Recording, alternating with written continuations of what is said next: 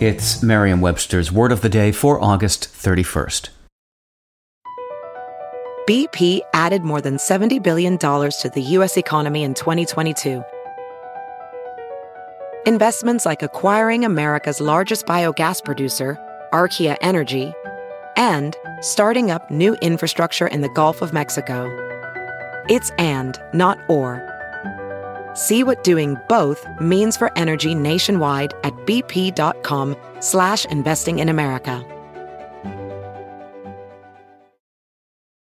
Today's word is desultory, spelled D-E-S-U-L-T-O-R-Y. Desultory is an adjective that means marked by lack of definite plan, regularity, or purpose. It can also mean not connected with the main subject or disappointing in progress, performance, or quality. Here's the word used in a sentence from KCRW Radio by Rob Long. So my friend goes into the office with his copy, walks up to the creative director's desk, gently puts it down in front of him, and waits. The creative director looks baffled and irritated. He picks up the copy and gives it a desultory read.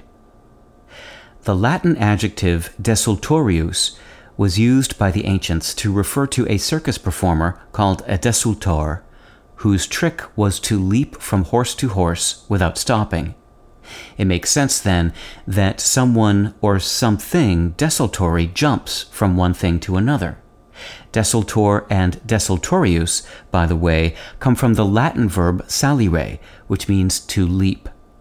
A desultory conversation leaps from one topic to another and doesn't have a distinct point or direction. A desultory student skips from one subject to another without applying serious effort to any particular one.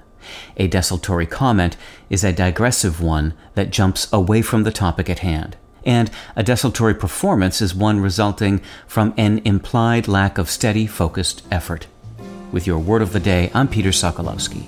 Visit Merriam-Webster.com today for definitions, wordplay, and trending word lookups.